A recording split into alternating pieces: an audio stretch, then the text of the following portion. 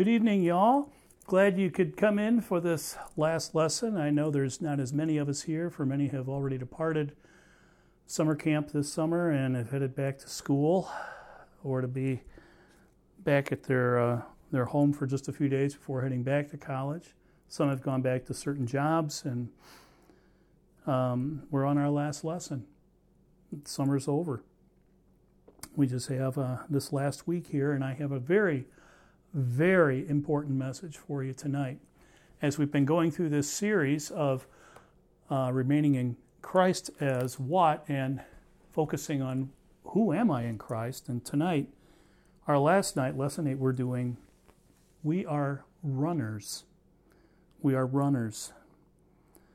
And this is a fitting one. I actually wrote this earlier in the series, and after writing I realized this is the one I got to finish with, because this is really a powerful lesson to take with us. For you that are going back to high school or going back to college or wherever at the end of this week, I want to thank you on behalf of the full-time staff for working and serving, and I know God is pleased that you have taken your responsibilities this summer. This has been one of the best summer staffs I've ever experienced here. And I have been so impressed with so many of you, as I have told many of you. Well, we are about to leave here, and I know some people, Fort Wilderness is like a bubble. And they come here and they love when they're here because they're surrounded by Christians and they have people praying for them all the time, but then they go back into the secular world, and it does get tough, and I understand that. Well, as we get ready to run into this lesson tonight, let's open in prayer and we'll get started. Father God, we come before you and we thank you for this summer and the victories that you have made. Many people have been added to your kingdom. In some cases, some marriages have been saved. And in probably hundreds of cases, people's faith has grown and people have grew closer to you. And we thank you for these victories. And we also thank you, Lord, for using us. As fallible as we are, your Spirit indwelling us helps us to be able to be used, which now is our purpose in life. To be used by God in all sorts of endeavors. Tonight, Lord, as we look at this last lesson, as we open your scripture again, we ask that your Spirit again would teach us and help us to see things, Lord, very clearly. In Jesus' name, amen. We are runners.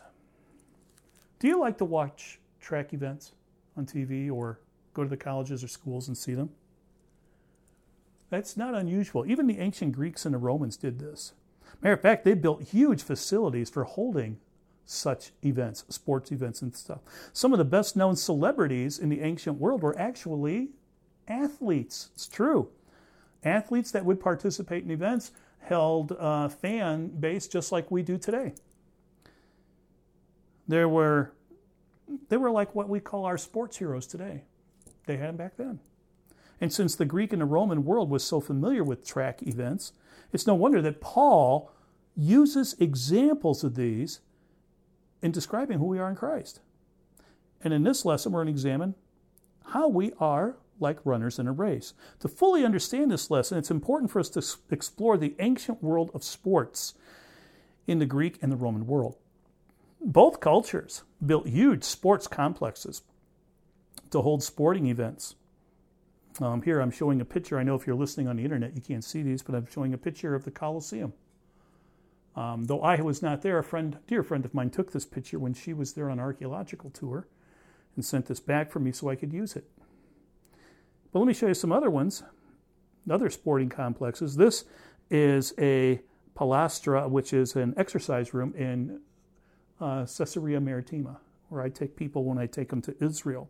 It's a sports complex that you can see here. Here's another one, the Hippodrome at the same place, Caesarea Maritima. This is a horse track. It was also a theater, but primarily it was a horse track. And here's one that always touches my heart when we go there. It's a Roman amphitheater in Scythopolis, which is in the Old Testament. That place was called Bethshan. But just like in the Colosseum, in this amphitheater, we know that Christians were actually martyred here. Gladiators fought, but this was a place also Christians were killed. Here's another one just to the east of Jerusalem, a Roman amphitheater in what was used to be called in Roman days Eleutheropolis. Today it's called Beit Gervin, and it too is where gladiators fought and stuff. Stands around there. You can see where people sat around and watched this.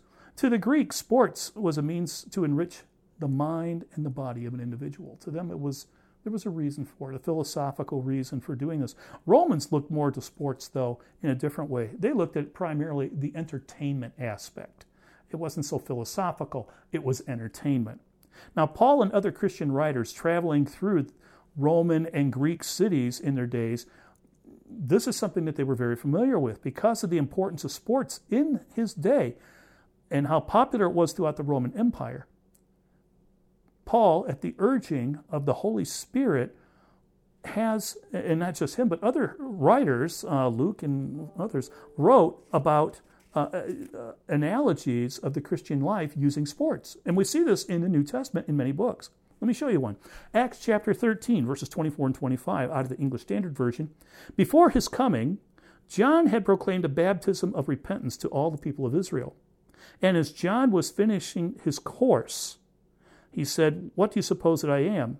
I am not he. No, but behold, after me, one is coming, the sandals of whose feet I'm not worthy to untie." Now, in that phrase, it says, in that verse, it says, finishing his course. The word course that's used here, if you go back to the ancient Greek manuscripts on this, the Greek word here is dromos, which actually means, it literally means a race track. It's a track where foot runners competed in ancient games. So Luke, in writing the book of Acts, actually uses a race course in his description. We just translate it in English as finishing his course, but that's what he was talking about. Also, that's not the only place. If you turn your Bible to Acts 20:24, "But I do not account my life of any value nor as precious to myself, if only I may finish my course and the ministry that I received from the Lord Jesus to testify to the gospel of the grace of God." You see how Luke is tying both these things together. The sports event area, the track, the course, to the ministry. And here again, Paul uses this one in Galatians chapter 2, verse 2. "I went up because of revelation and set before them, though privately before those who seemed influential, the gospel that I proclaimed among the Gentiles in order to make sure I was not running or had not run in vain." Okay, the word running here, go back to the Greek manuscripts. The word running here that we translate running is the word treko. Treko means to literally run like an athlete would run in a competition in a Greek game. Figuratively, it means advancing very speedily, like an athlete moving forward in full effort and directed purpose, like a person is sprinting at a race. That's what this is describing. Paul uses many analogies of sports. And even in his last letter, he pens to Timothy in 2 Tim his description of his Christian life in sports terms. He really does.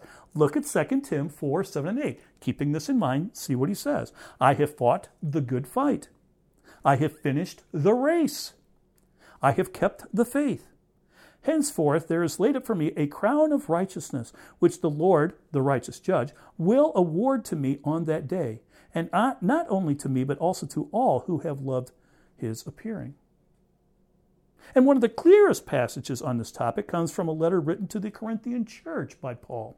In 1 Corinthians chapter 9, verse 24, if you look there, 1 Corinthians 9:24, English Standard Version, again I'm reading, "Do you not know that in a race all the runners run, but only one receives the prize? So run that you may obtain it. Every athlete exercises self-control in all things. They do it to receive a perishable wreath, but we an imperishable. So I do not run aimlessly. I do not box as one beating the air.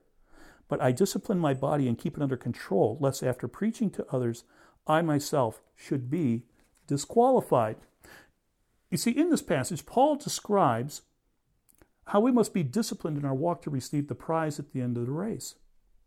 In ancient times, people would run to get an olive wreath that they would put on their head. That's what he's talking about. It's perishable. It's a perishable thing. Discipline is needed in our walk to receive the prize at the end of the race. Discipline in our walk is needed. I've stated many times that to grow spiritually and to walk close with the Lord, one must study the Word of God and pray often. That is the spiritual nourishment that feeds our souls. But it just doesn't happen easily. As with any sport, practice is necessary to be the best. Whether it be football, track, tennis, basketball, baseball, horseback riding, soccer, whatever your sport, it's necessary to practice. And to practice, you must be disciplined to set aside time for it. All of you in here who are in sports, you all know exactly what I'm talking about. Let me give you an example. I remember a former student of mine who was an All-American in baseball and softball. And this gal was absolutely gifted.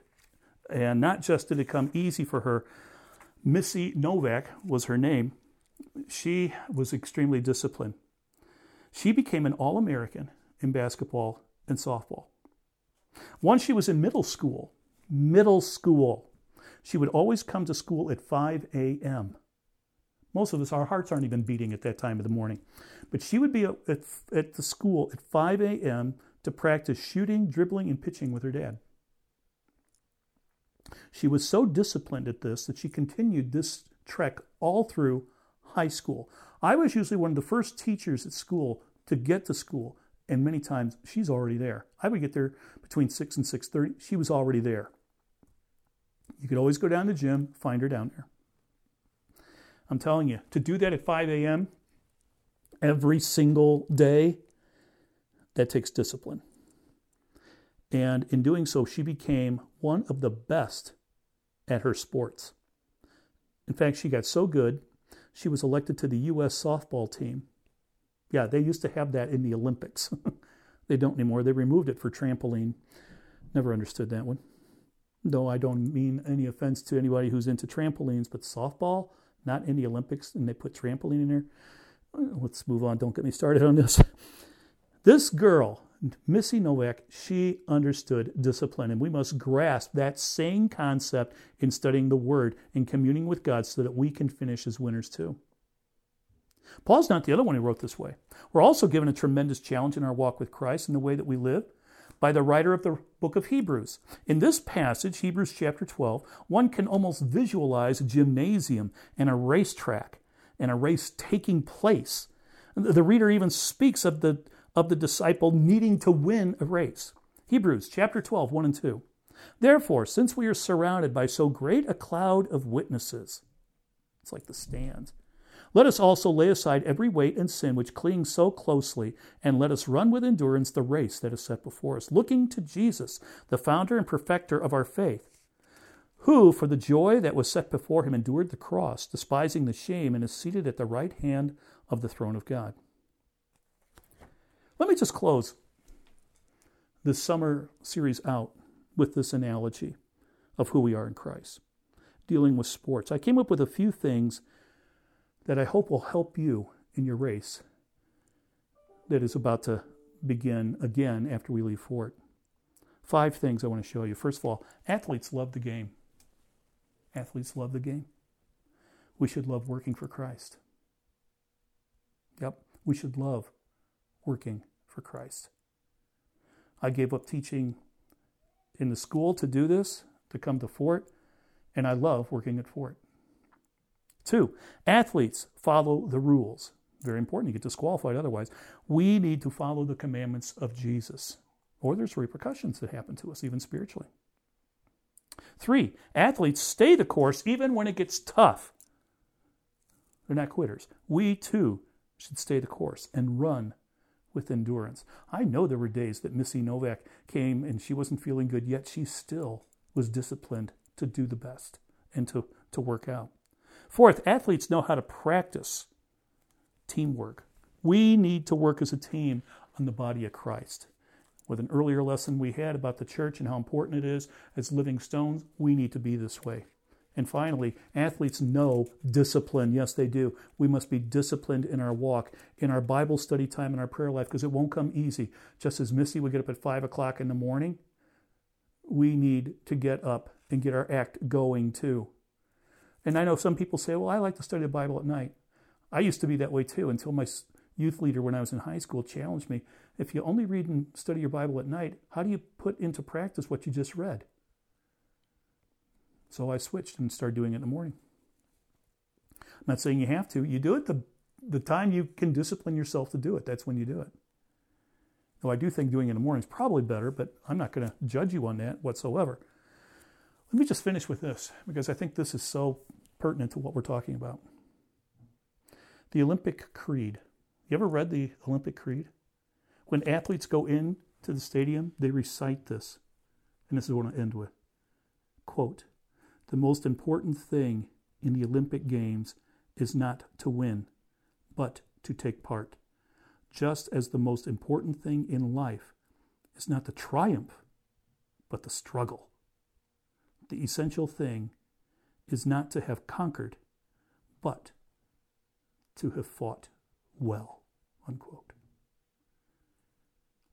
That creed should be something that we Christians should have a Christian creed on that. It's a fantastic creed. Father, we thank you for this series that we've done and for sharing with us so many wonderful things from your word. And I pray for all these people who are now going out, whether they're here in front of me now or if they're listening on the internet, but Lord, for all of us to realize the most important thing is to fight well. Help us to be disciplined.